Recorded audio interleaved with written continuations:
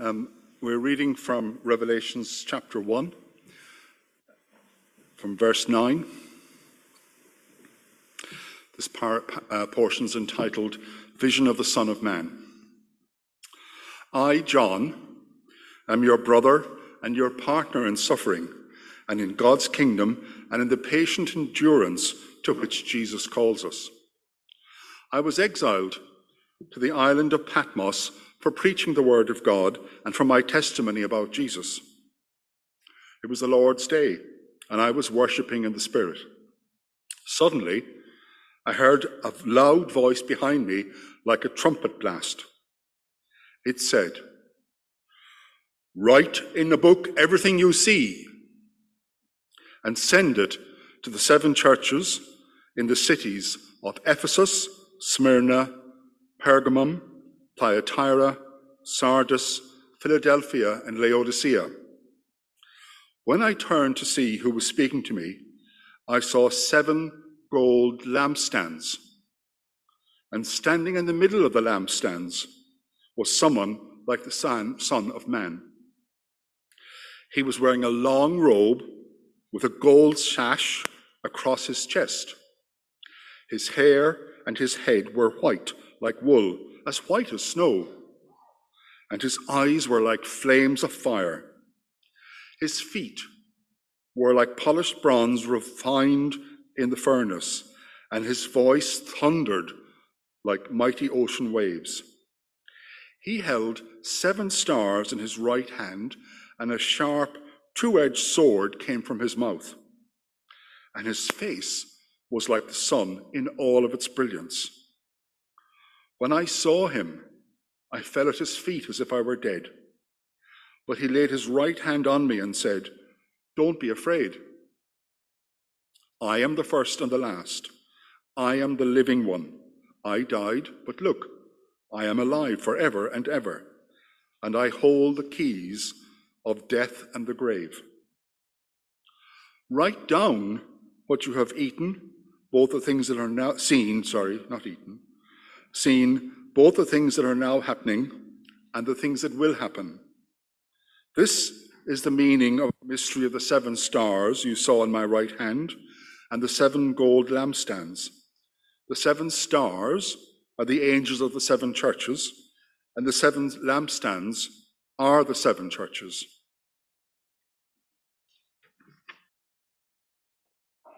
Within the church calendar, Advent is a season of preparation for the coming of Christ at Christmas, and it always also looks forward to the coming of Christ at the end of time. Today's reading from the letter which Jesus sent through John to those 7 churches, that vision which he saw and that reading dates to about 90 years after the birth of Christ. So this is not looking forward to the birth of Christ. He has already come, and as he said, he was dead, and now he is alive again, and he has ransomed men with his blood. This book is looking forward towards the return of Christ in his glory. It speaks of the tribulations of the church and the problems that they face, but supremely of the glory of the Christ who is our hope, our joy and our Saviour.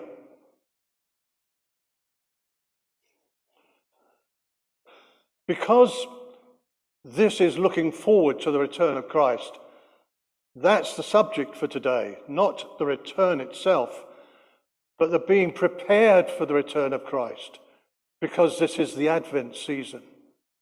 And so, by way of a title for this morning, I've actually chosen a question. It's pretty direct, and it's directed to Cairns Road Baptist Church as a body, and it's directed to you as an individual, because I believe that's what the scripture we'll be looking at requires of us. The question is, will you be ready when he comes? Are you ready if he comes today? It's no good saying for 2,000 years he hasn't come, because Jesus was quite clear when he said that he will come again at an hour you do not expect. And over the last couple of years, 6 million people have unexpectedly found themselves called to him because of the pandemic. 6 million people worldwide who never expected to be there. So whether he comes or whether he calls, are you ready? Are you ready to meet him? Now, there's something about Christ's second return, coming again, which perhaps we need to take note of. Malachi chapter 3 says this: "Who can endure the day of his coming? And who can stand when he appears? For he is like a refiner's fire and like fuller's soap. He will sit as a refiner and a purifier of silver, and he will purify the sons of Levi and refine them like gold and silver, and they will bring offerings in righteousness to the Lord. Then I will draw near to you in judgment." That is from Malachi. And it suggests that it's just possible that the coming of Christ again may not be so comfortable as we imagine. So it is important to be spiritually ready, isn't it? So that when he comes, it's a joy to see him.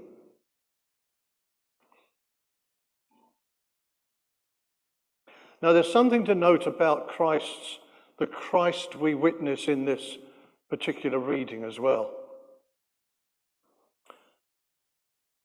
He is awesome in his glorified splendor. I once spoke at a school assembly, and I told the children that they were awesome because they were made in the image of God. And afterwards, a teacher came to me and said, the children were very upset with what you said to them. I said, why? He said, well, they looked up awesome in the dictionary and it said terrible. Because awesome means most magnificent. And it means terrible. And our Christ is most magnificent and terrible, isn't he? He's terrible to sinners who cannot bear his glory. And he's magnificent to us who have been cleansed by his blood.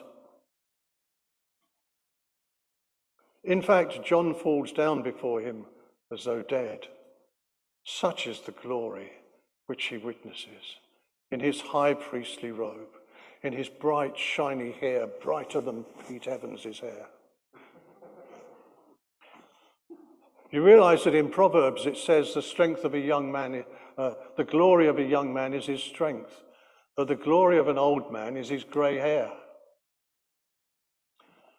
But Jesus' hair was white as snow.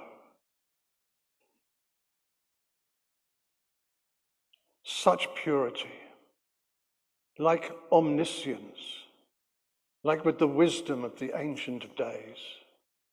And his eyes glowing like fire. We can pull the wool over each other's eyes, but we can't pull the wool over his eyes because his eyes burn through the wool and he sees.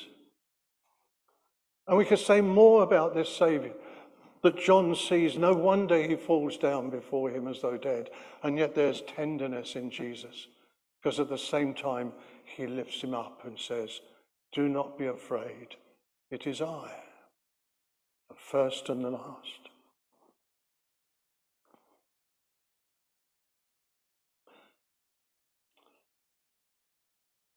Now this Jesus in this vision stands in the midst of 7 golden lampstands. And it explained that these lampstands are actually the churches themselves, which are supposed to shine. Lampstands throw out light, and these churches are to shine the glory and the beauty of Jesus. But Jesus at first is standing in the midst of these churches, and then he's walking among them. You are a lampstand. You are a lampstand, and Christ is here.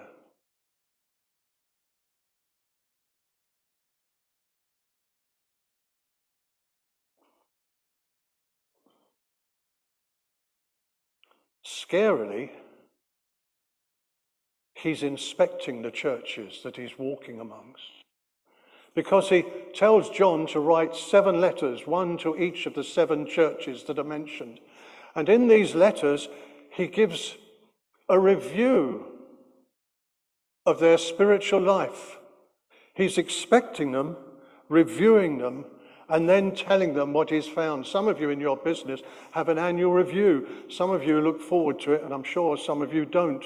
Some of you are school teachers, aren't you? And you have Ofsted, and some of the teachers are scared stiff, and others say, no, I've done everything I should. But Jesus, as he walks among the lampstands, is reviewing his church.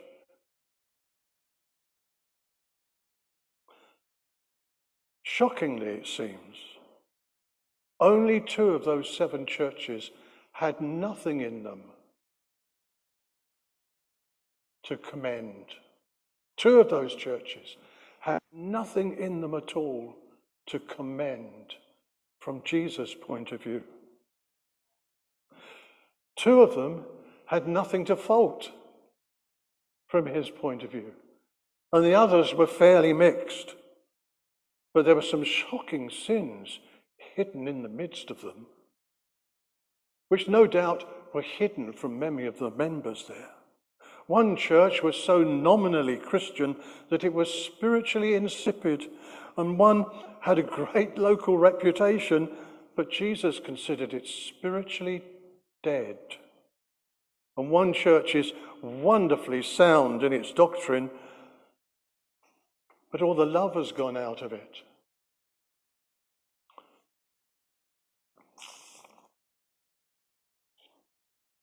So Christ dictates a letter to each of these churches with the results of his review.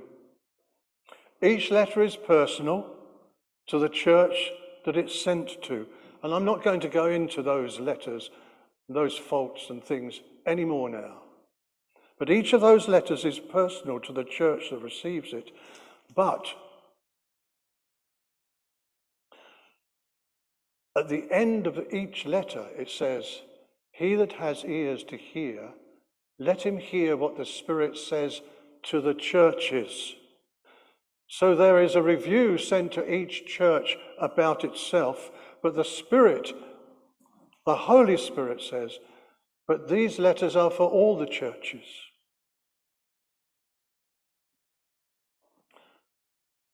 I'm not going to go into the content of the letters anymore today, but this is for you to do.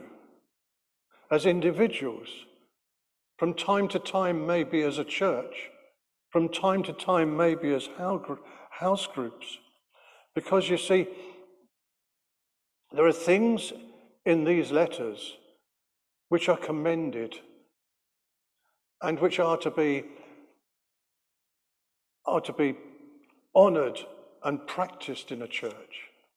There are things in these churches which are faults and to be avoided. And so the Spirit has given these letters to all his church. And that includes Cairns Road, and it includes Stapleton, where I worship, and Fish Ponds, where I preached last week, and the Good Shepherd up the road. He's in the midst of his churches. Now, there are 3 specific things from these letters, briefly, which I need to point out, because he says the same thing in each of the 3 letters. The first thing is the opening word of his letter. It's oida, which means I know. You know that feeling as a child, if you can remember back that far, when your mum or your dad comes up to you and says, well, I know what you've been doing. And you know that he or she knows. And there's no doubt of it. Jesus says to all the churches, I know. He knows their works. He knows the place that they've been in. Sometimes this is a comfort. He knows the struggles that they're having because of the population and the ungodliness all around them. He knows what's going on inside the church. He even knows what's going on inside their hearts. Lo, says the psalmist, there's not a word on my lips, but you know it altogether. Now, it's my experience as a minister, and it's my experience as a person, that at times in the church there are hidden things which some people wish and hope nobody else sees. Sometimes I have been the sinner, and in my conscience I hope that none of my congregation know what I've been thinking, or perhaps what I've been doing. And it's almost inevitable that there's someone here this morning. And that's true. And if Jesus stands before you and looks you in the eye, and I'm looking no one in the eye now, but if he looks you in the eye and says, I know, then it's time for you to repent. It's time for you to get things right. Because right now, you're not ready for his coming. You're not spiritually ready to meet with him. But the wonderful thing is, today you have an opportunity, because he has poured out his blood to ransom you for God and to make you again a priest amongst his people, to offer up his praises. And today, if you confess your sin, then and if you confess and you'll forsake that sin, then today you will go home a freed man, a freed woman, a forgiven person, a renewed person. And that's fantastic. But just remember, to every church and every member of every church, he says, I know. I know.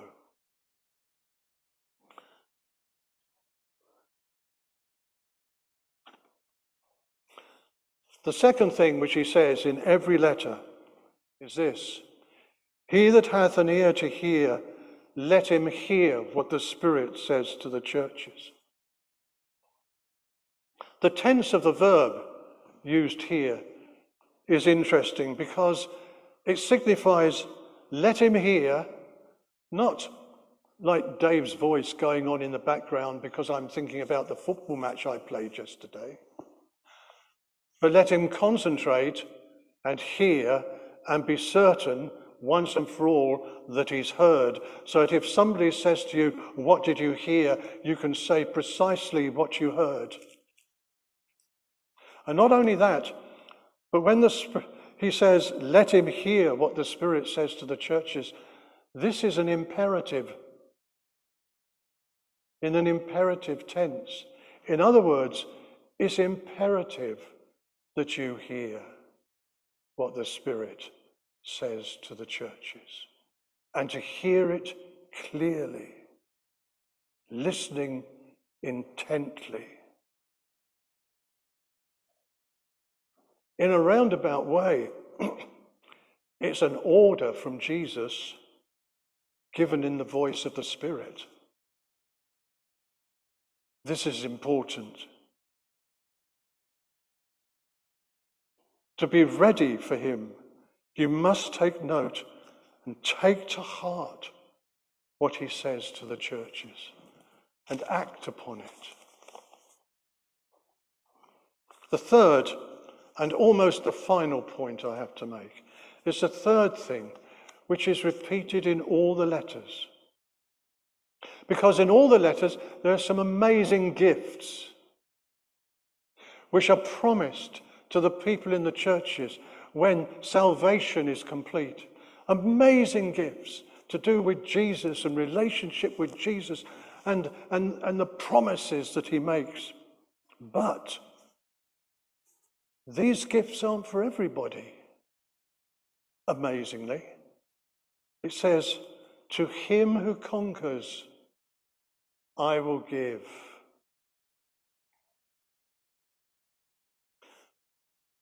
The book of Revelation makes plain that both then as now, the church faces different difficulties on at least three fronts.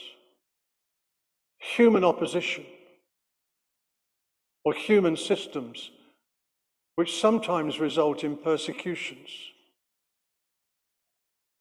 The church faces opposition and difficulty through demonic activity, sometimes expressed by systems and peoples. And it faces the problem of sin from within and false teaching within.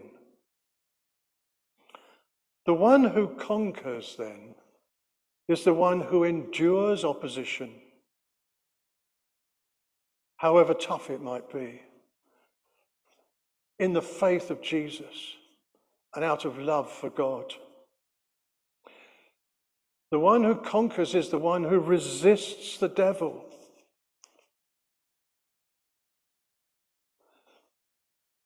The one who conquers is the one who pursues holiness in the church and in the world. Remember, without faith it is impossible to please God, and without holiness no one will see him.